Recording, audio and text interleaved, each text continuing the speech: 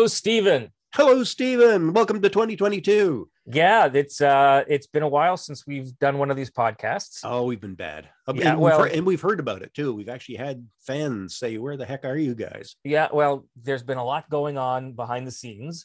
And one of them is unfortunately my mother took very ill.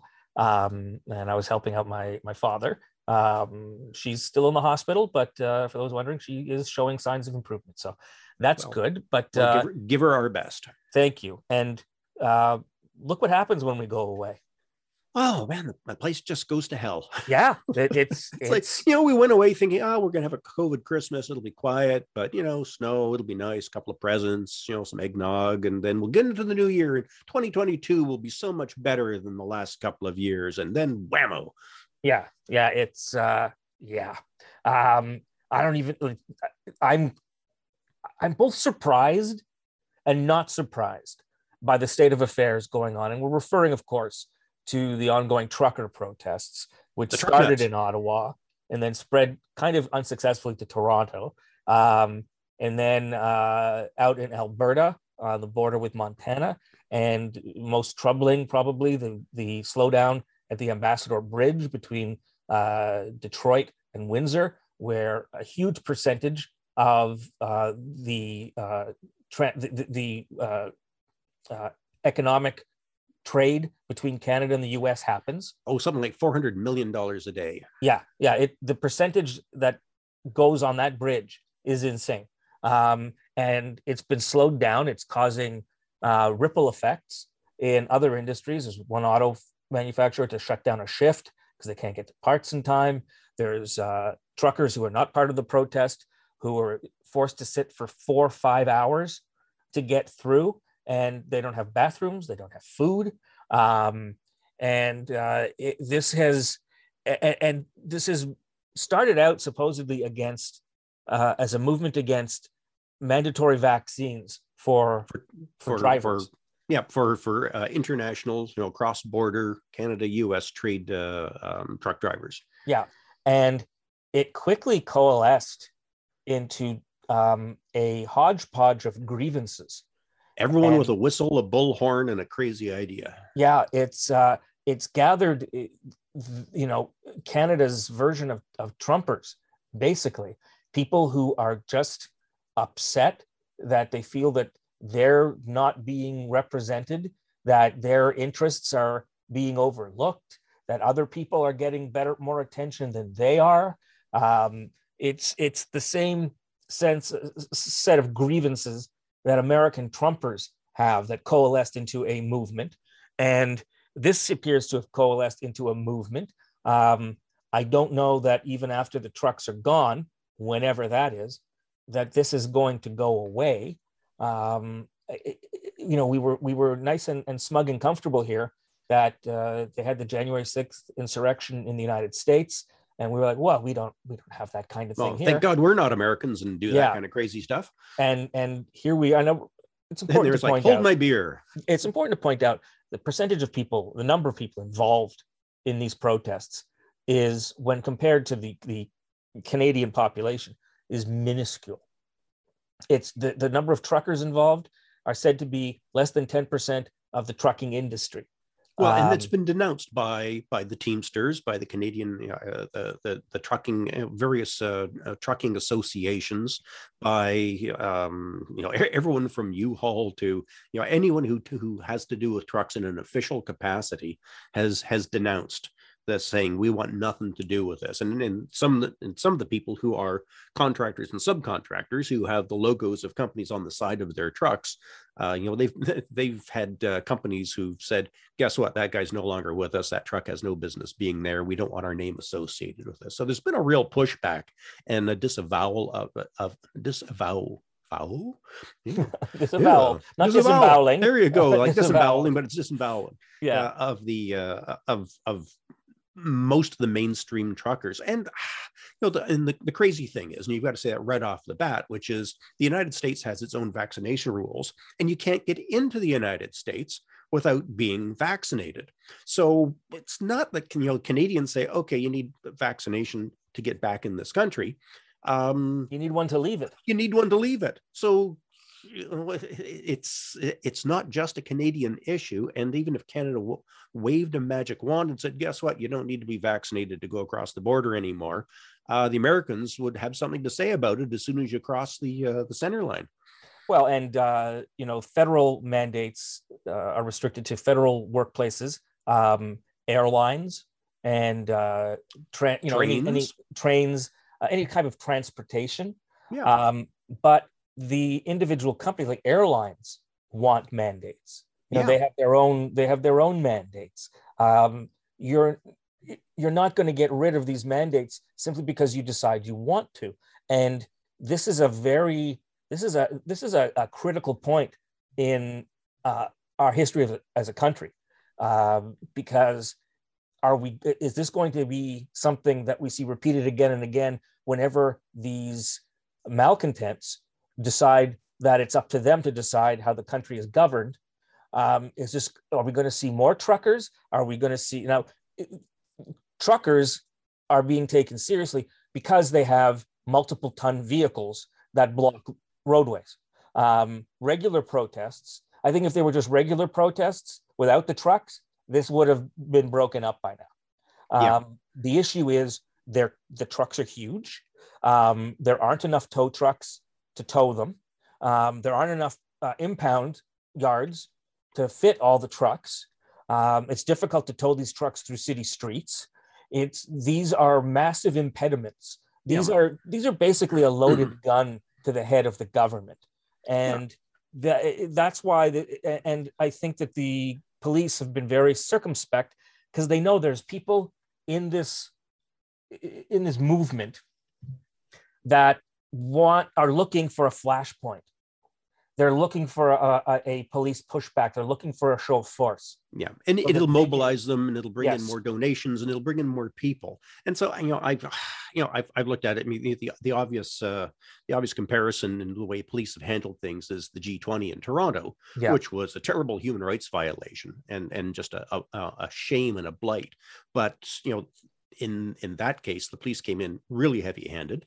They kettled people. They grabbed innocent people off the street, and they held them in terrible conditions. And it ended up, the police ended up having to pay a $16.5 million lawsuit settlement and an apology for the way they behaved at the G20. So I'm not suggesting that they behave like that, but there's a continuum there in the way you handle things, and the way that Ottawa has handled things has been to just say, what do you want us to do?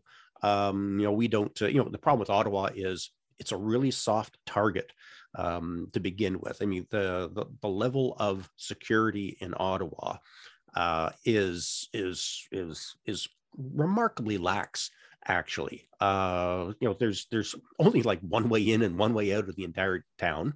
That street in front of, between the Parliament buildings, Wellington Street, between the Parliament buildings and the Langevin building, the Prime Minister's office and the Privy Council office, is just it's a couple of lanes, and it's a main thoroughfare. I mean, it's the way you get through that part of the city, because if you go away from the Parliament buildings, it's a warren of narrow, clogged, usually under construction one-way streets. So nobody uses any of them. Everyone uses Wellington Street. But if you close that down, and strategically, it was the perfect street to close down, because it really brings the city to its knees, and it's really hard to get people out of. But the police have just sort of done two things. I think generously, we'd say, well, they haven't wanted to provoke anybody, because it will be a catalyst for bigger problems. But I think, at the beginning, it didn't start out quite that cerebral. I think it was just holy God, we're just used to rousting homeless people who sleep in the doorways in Byward Market, and drunk University of Ottawa students. Aside from that, we don't know what to do, and kind of there's been this display of complete lack of police willingness to do even the smallest thing. Like, how brave do you have to be to ticket a truck? They looked at me, we got swarmed. It's like, well, you're the police. You've got stuff. You've got, police now, walk around with military grade hardware all over their bodies. They've got armored vehicles and all that kind of stuff. And they love to, trot out the thin blue line stuff. But when push comes to shove, it's like, well, that trucker, looked at me mean. I'm not gonna risk anything with that. And so they've let this thing go on and emboldened them. And instead of sort of, picking off, the way you do it, you pick off people on the periphery, you start closing down, more and more areas, you move your roadblocks up, you just contain it. They started to starve them of gasoline and other sorts of things. But now they're putting out porta potties for them. They're letting, they're in full view of the police, allowing, jerry cans full of gasoline and propane and, to go through when they've said, no, we're going to cut off their supply line. They haven't done that. They've just refused to enforce the laws that they do have, instead, and keep saying, well, we need more laws. We need more things. It's like, you've got all the laws in the world to shut this down. I mean, there's the Highway Traffic Act, there's city bylaws, there's the criminal code, there's the National Capital Commission has a million rules about what you can do. Famously, they shut down 2 little girls about 7 years ago who had a lemonade stand on the edge of a park. 2 little girls making money for whatever little girls spend money on. Well, it was for a charity, I think. Oh. And literally the police came in and shut them down and threatened to give them a ticket for setting up an unauthorized business. That's the kind of stuff that they love to do. But when they're faced with a real problem, it's like, oh, I don't like the look of those teenagers. Well, what do you think of the theory that's been filtered around on social media that the tepid response by the police is because the police support the goals of the truckers? Well, there have been a couple of police who have been quoted in the media as saying that they are sympathetic to they are anti-mandate people themselves. I don't think that they feel like they want to overthrow the government, but I don't think that there's a lot of people in blue who are fans of the current government. I don't know how they vote, but I'm guessing a lot of them don't vote Liberal, and they are as disgruntled as a group as anyone else. Their union, the police union in Ottawa, I believe, was very much against vaccine mandates for the force themselves. So I think there's a certain alignment of some interests there.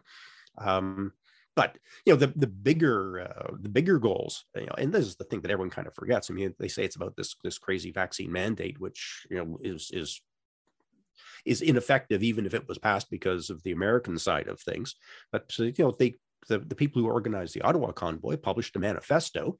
They called it a memorandum of understanding, which was written in the most crazy grade school quasi-legalese. It's like someone trying to sound like they're a Middle Ages king in a really bad Shakespearean play, and they wrote this thing, and they said, what we want to do is sit down with the Governor General and the leader of the Senate.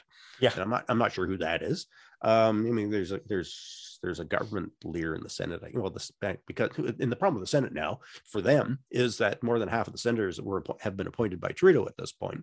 So I'm not sure you're going to get a sympathetic here, but they're going to sit down with the Governor General and the Senate to basically put together citizens committees like they did in the French Revolution in order to throw out the vaccine mandates and basically overturn the House of Commons, the elected House of Commons, who we just elected 5 months ago, by the way. We had an election, and COVID was very much, and mandates were very much on the agenda during that whole election. But they're going to have a referendum to get rid of Trudeau and hold a new fair election. Yeah. That is bonkers. Yeah, is the only way to put it. And that's charitable. That people sat down and came up with this and credibly thought that this is something you could present as a working document towards a resolution. This shows these people, first of all, have no acquaintance with how our government operates. Yeah. They have no respect for the fact that we've had elections and decisions were made at that point in time. They believe that their cause, which is not supported by the majority of Canadians, ought to be the one that carries the day because they've got the big trucks and they're threatening. I mean, they're threatening the government is what they're doing. People don't like the term terrorism, even though it fits the definition, but they are definitely, they're hostage takers. They're, they're hijackers. They are, and the implied fear that violence will break out if laws are, followed, to me is an existential threat, a solid threat that they're using against the government. These people are they don't want freedom. They want to be able to do whatever they want. And there's a difference between freedom, as we understand it in democratic societies, and doing whatever the hell you want. If you want to do whatever the hell you want, find yourself an island somewhere where nobody else is and go do whatever you want. But when you live in society, there are rules, there are civic responsibilities that we have, responsibilities to other citizens, as well as to ourselves. And freedom comes with the attachment of responsibility. And these people want freedom without any responsibility. They want the freedom of a 5-year-old is what it is. I mean, it's like, and I did on the weekend, I was shocked, actually. I did, I tossed off a couple of tweets as the truckers were starting to just sort of get really dug in. And mine said, look, we're all tired of COVID. Like, I'm really tired of COVID. I'm tired of sitting on the same couch for the last 2 years. I'm lucky enough that I've been able to work from home. Lots of other people, they've lost their jobs. They've lost loved ones. They haven't been able to be in the room when loved ones are passing. I mean, it doesn't get much tougher than that. But, we are still in the middle of this thing, and the virus will be done with us when the virus is done with us. And, they keep saying, well, we've moved on to this. We're starting to see this from some of the conservative provincial leaders, too. They're saying that this COVID, this Omicron, it's no worse than a cold and all the rest. Well, tell that. We still have in Ontario 40 or 50 people dying every single day. My cousin and her family got the virus. And 5 weeks later, she is still not back to herself. And she was not frail before this. The kids recovered quicker, but she is an active, healthy 65-year-old. It's amazing to me that she's 65. But full-time worker, and she got it. And I didn't hear from her on email for weeks, and I didn't know what was going on. And she finally responds to my email that she was in bed for 2.5 weeks. She really couldn't muster the energy to do anything. And she is somebody, that family were vaccine skeptics who basically had to get the vaccine because they wished to travel for an event in the United States. So these aren't people who would exaggerate the effect of COVID to try to make it seem more dramatic. This is really what happened. And I know other people. Leanna's got a friend whose partner is a long hauler. COVID damaged his heart. And you hear these stories about the horror of what COVID actually is. Yeah, for some people, it is no greater than a cold or a flu. For some people. Yeah. But for other people, it is significantly more than that. It has long-term effects. We don't even know how long the tail is on this thing. And the significant statistics are how taxed is our hospital system. Yeah. And, we've got people who have elective surgeries that have been canceled. And I have to tell you, elective surgeries isn't just plastic surgery. It's hip replacements. It's knee replacements. It's it's in some cases it's cancer biopsies and that sort of thing. Yeah, these are serious surgeries, but they're not immediately urgent. They're not life-threatening yet. Until they are, yes. Until and they may advance to be, because the people aren't getting the treatment now. This is all backing up in our system. The system is overtaxed, and I saw some people on social media saying, "Don't make the rest of us suffer because the medical system has been poorly planned. Just open some more beds." It's like, wow, you really have no idea what's involved in any of this, do you? Yeah.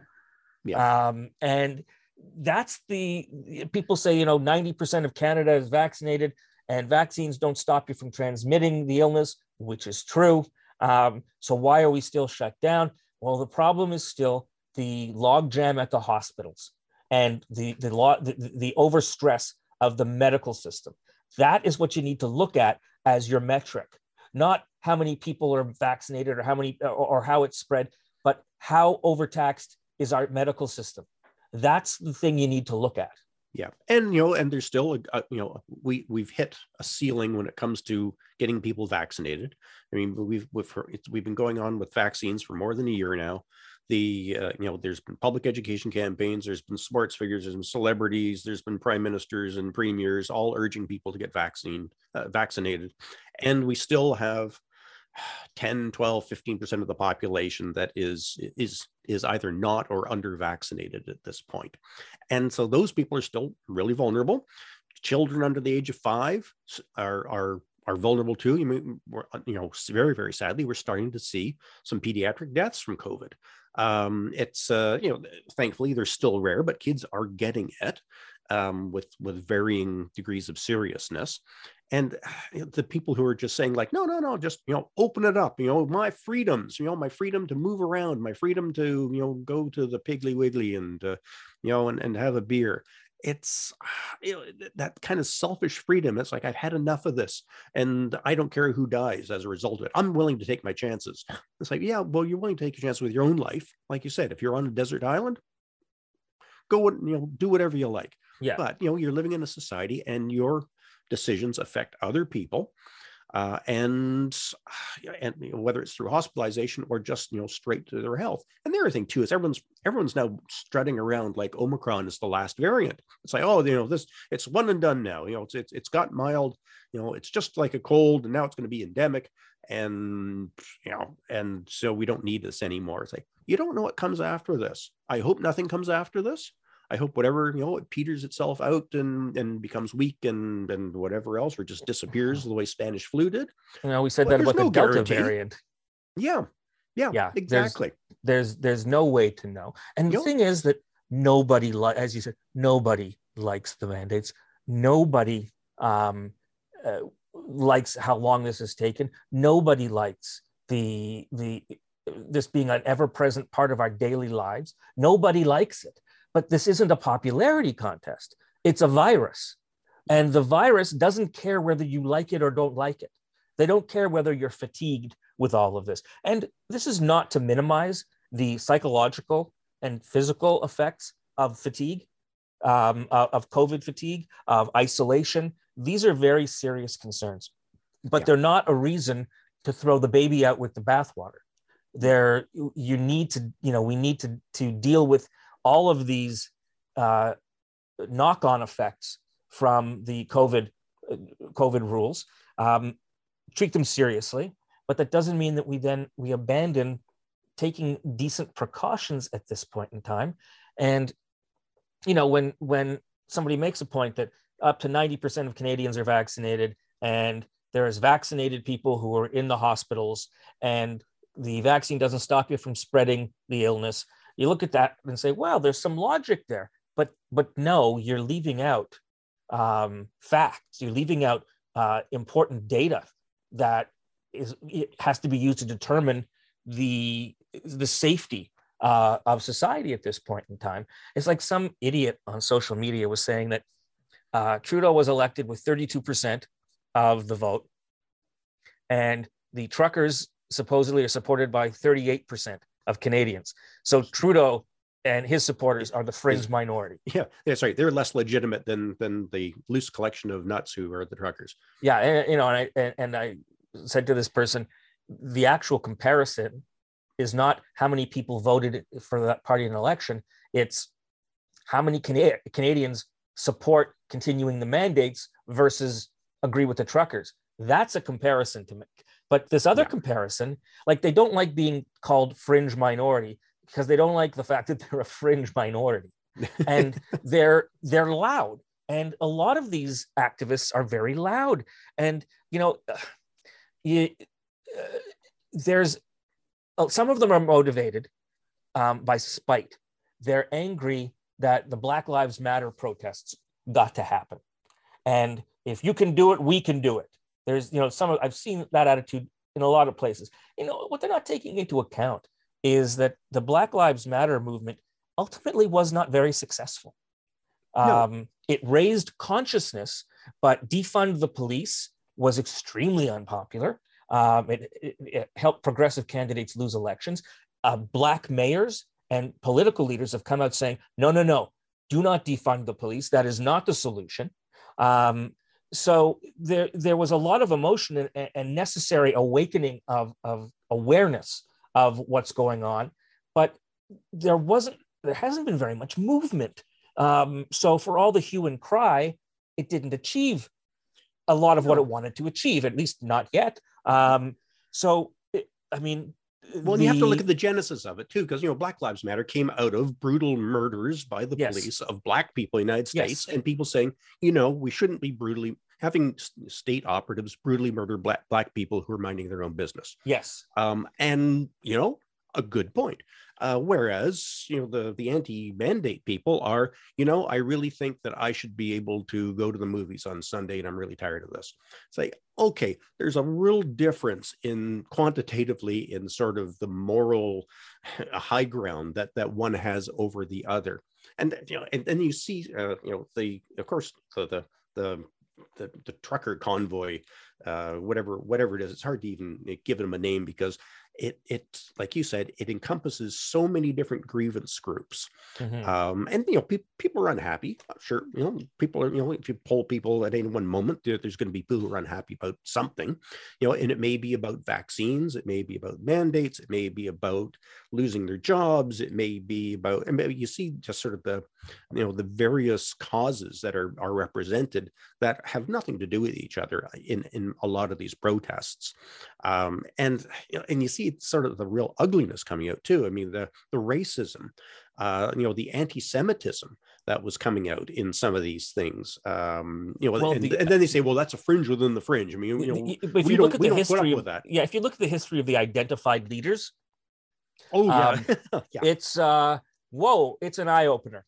The racism, the anti-Semitism, it's staggering that usually a smart movement will put people with a cleaner record forward as leaders rather than this rabble of hatred and putrid opinions. So don't tell me that it's a small minority. And if it's a small minority, why don't you all use the tactics you're using against police? Go and tell them to get their ass out of there. Like if you really want to keep your protest pure, you need to go to these people with the Confederate flags and the Nazi flags and the other things and say, you need to leave now. Because if you don't do that, you're condoning it. I saw Canadian flags being burned by the truckers in protest. I didn't see a single Nazi or Confederate flag being burned. Good point. And it's or three percenters. I mean, and that's the other thing too. I mean, the foreign influences on this thing. I mean, it's now been shown that the money that's being funneled into them through the defunct GoFundMe, and now there's this Christian Mingle fundraising site that they're using. It's basically, oddly enough, it's a Christian thing, but it's funding sort of terrorism. Not so odd anymore. Maybe that's not so odd anymore. It's that kind of Christianity, not the real Christianity. Yeah, and that money is coming up from the States. And it came out earlier today that a lot of the we're used to, because we all live on social media, and the savvier people are understand when there are darker forces at work in manipulating whether it's hashtags or trends and all the rest. But it came out today, a report about there's someone in Bangladesh who is one of the major digital media movers of this thing in Canada. And then, on top of that, you've got Ted Cruz talking about aligning himself with the Canadian truckers, and the Attorney General of Texas, and the governor of Florida. You've got all these Trump Republicans who are meddling in our domestic affairs.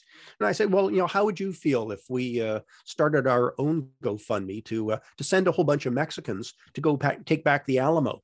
Do you think, you might complain that foreigners are funding that kind of activity in the United States? So just mind your own business, people. Stop exporting. It's like the old Soviet Union exporting revolution, except, the American Republican Party is exporting Trumpism to its closest neighbor. Well, I think that this is a bit of a incubator for them.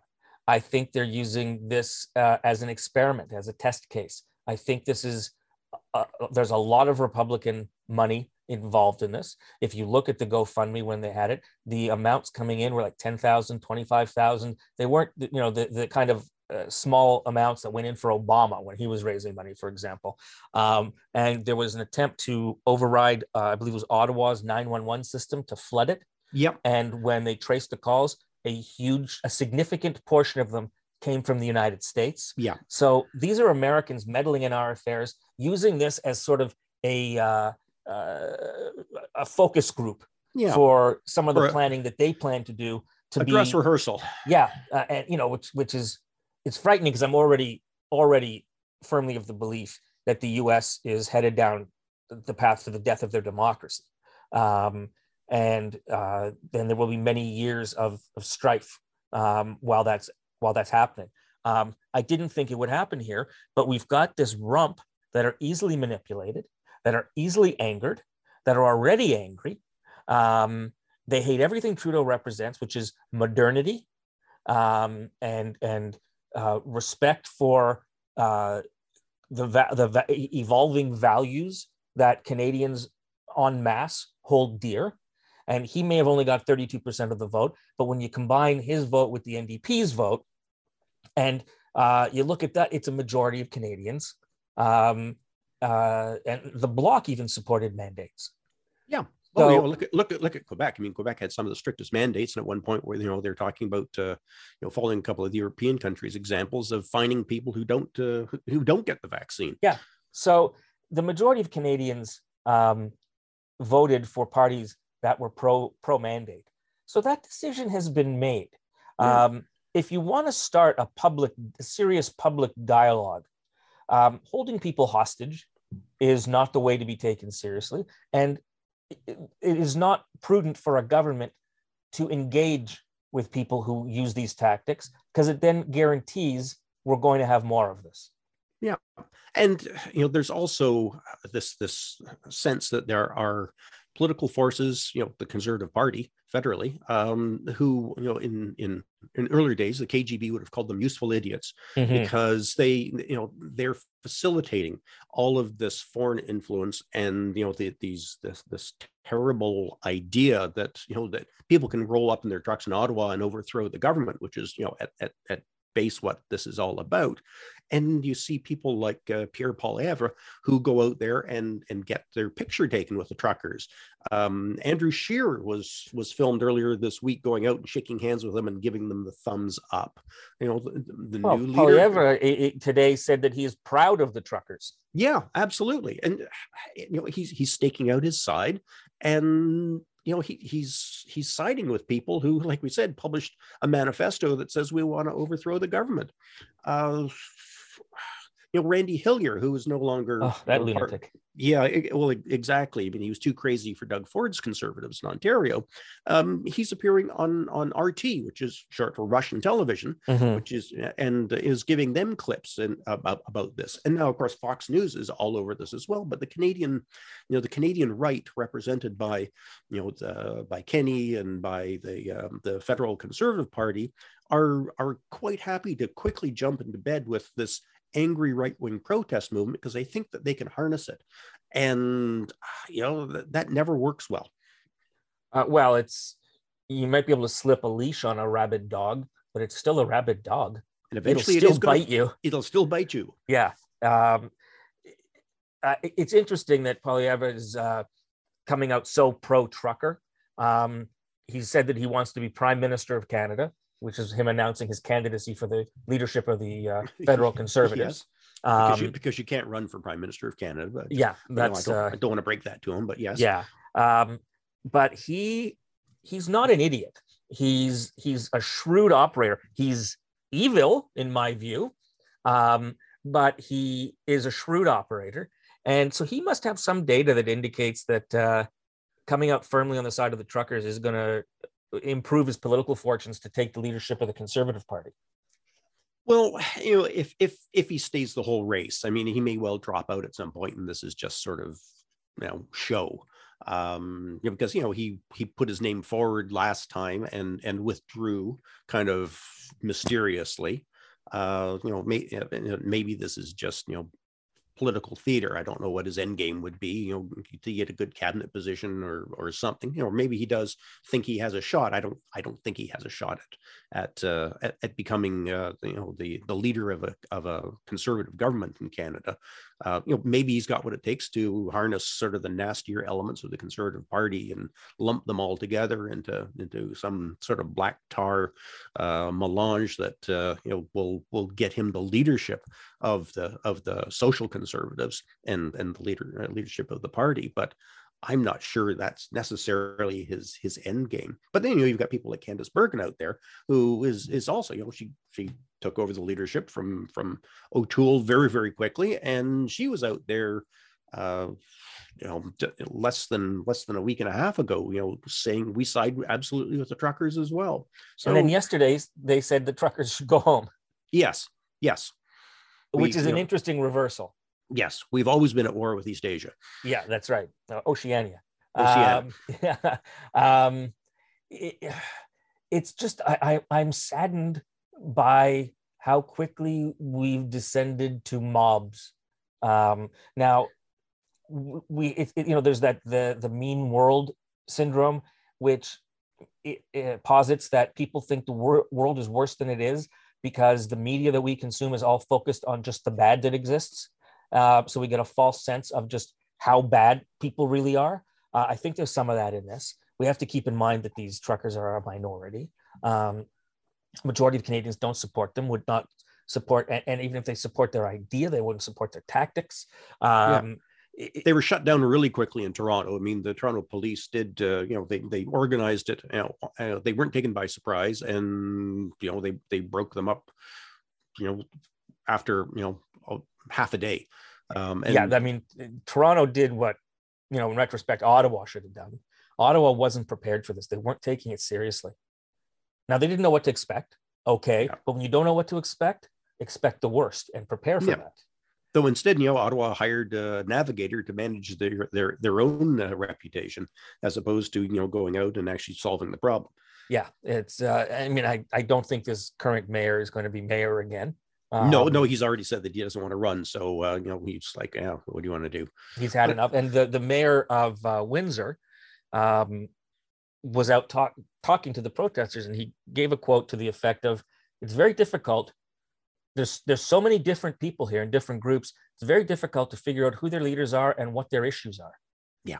Because it's such a hodgepodge. And the people out in Alberta saying that they will not leave until Trudeau resigns, that is pure insurrection. Then you're going to be there forever then, because there's no way Trudeau is going to resign. And and to talk about my favorite thing in the world, which is constitutional jurisdiction, people are going on, well, Trudeau should have done something. What and it's like, well, the Ottawa one, it's all on municipal property, so it's all municipal responsibility. It's, or, next level up, the municipalities are creations of the provincial government, so there's maybe a role for the OPP. Doug Ford finally today announced, the invoking of the Emergencies Act, which, gives power to do all kinds of things, guard critical infrastructure, and there's fines and mobilize, more of the police forces and all that kind of stuff. But this really, unless they were on federal land, and they were very, very careful. I mean, they walk around with their signs on the lawn of the Parliament buildings. But they wouldn't camp out there. They'd hoot and yell and give their speeches, and they'd move back onto the street.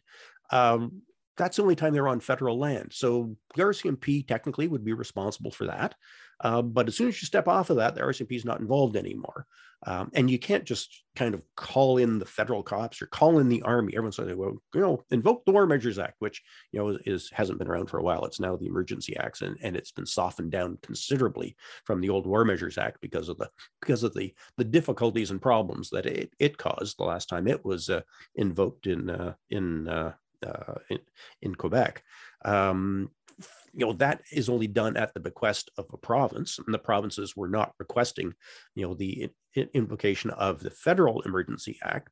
And I don't think a Trudeau really wants to send in the army again to quell a civilian problem, because people still hate Pierre Trudeau in certain quarters for having done that back in the 1970s. So I don't think Justin has an awful lot of enthusiasm for calling in the Air Force and the tanks. Yeah, and it's not his problem. Like I say, I mean, the bridges, you can start saying, okay, critical, it's borders, critical infrastructure. Is it the Canadian Border Security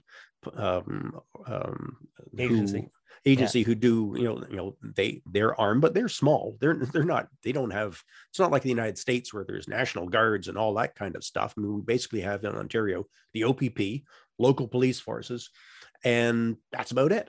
And if they're not prepared to do their jobs, then you're pretty much stuck. Yeah. And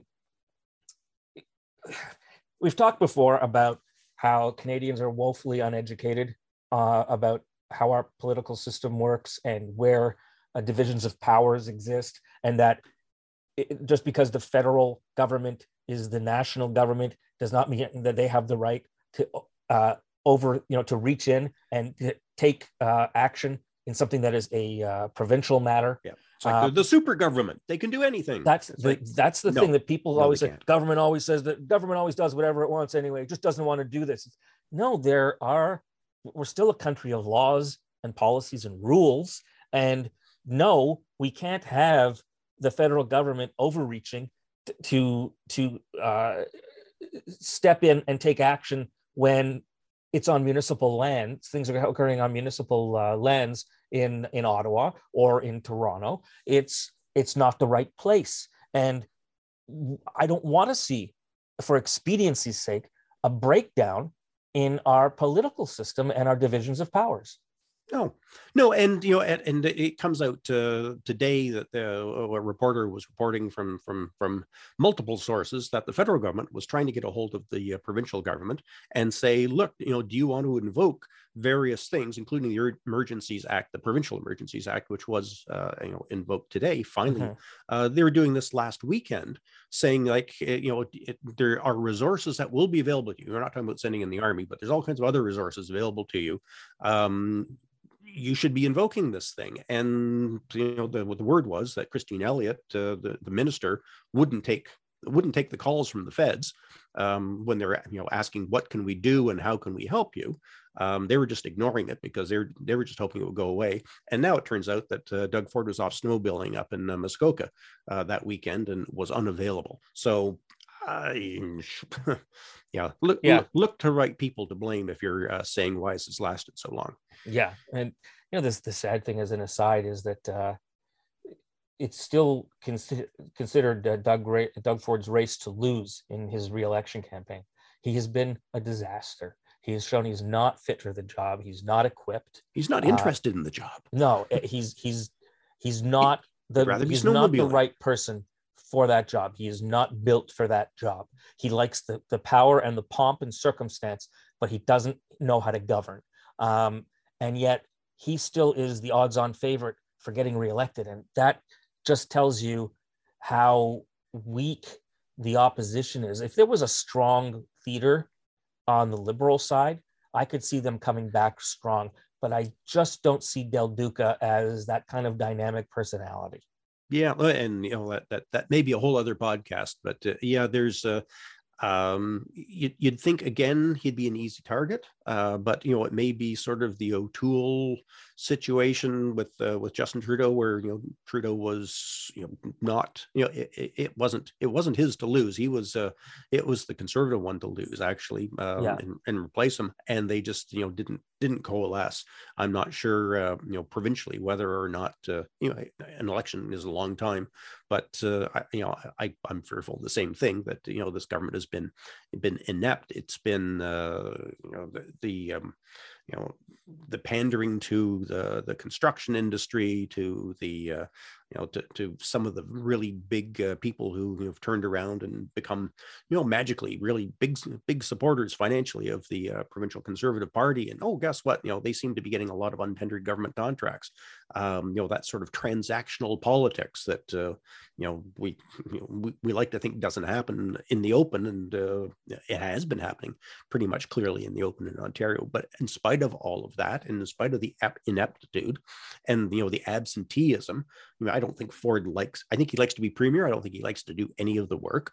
I think he likes talking to people on the phone and telling them they're going to fix a pothole or move a street light that's in their eyes at night through their bedroom window. But the other stuff is clearly both not of interest and well beyond his abilities. Yeah. Before we go, I wanted to add one other aspect to this. There is, amongst people who are under vaccinated, there are some people who are hesitant because of the effects that they've had from the vaccinations to this point. I know that for both the first two vaccines, I was knocked out for the next day. For the booster, it took 3 days, and then it knocked me out for 2.5 days. It knocked Leanna out for 3 days. And I've heard other stories about people who had these results from the booster and so on. Not a reason not to get the booster, but I understand there are people who are living check to check and who can't afford to take the day off to deal with the effects of the side effects of the inoculation. So there really needs to be some kind of information campaign to shame employers into allowing people some paid time off to deal with the effects of the booster. And sure, you're going to get some malingerers who are going to claim that they're having trouble because of the booster, and they're just going to sit at home and watch Netflix. But you don't stop doing something right because there's some people that are going to abuse it. I understand the quandary that people have if they just can't afford to lose days of work to being flattened by the side effects. Yeah. So they may have no side effects, but you're rolling the dice. I was one of the people, my first shot, I was 2 AstraZenecas and then a Pfizer booster. And my first AstraZeneca, I had for like 24 hours kind of flu-like symptoms, body ache and tired and just, grumpy. But, slept it off. The next day I was fine. Second shot, nothing. And then my booster, which was complete, like I say, I switched from AstraZeneca, which was highly recommended when I took it, and they changed their mind like 2 days after I took it.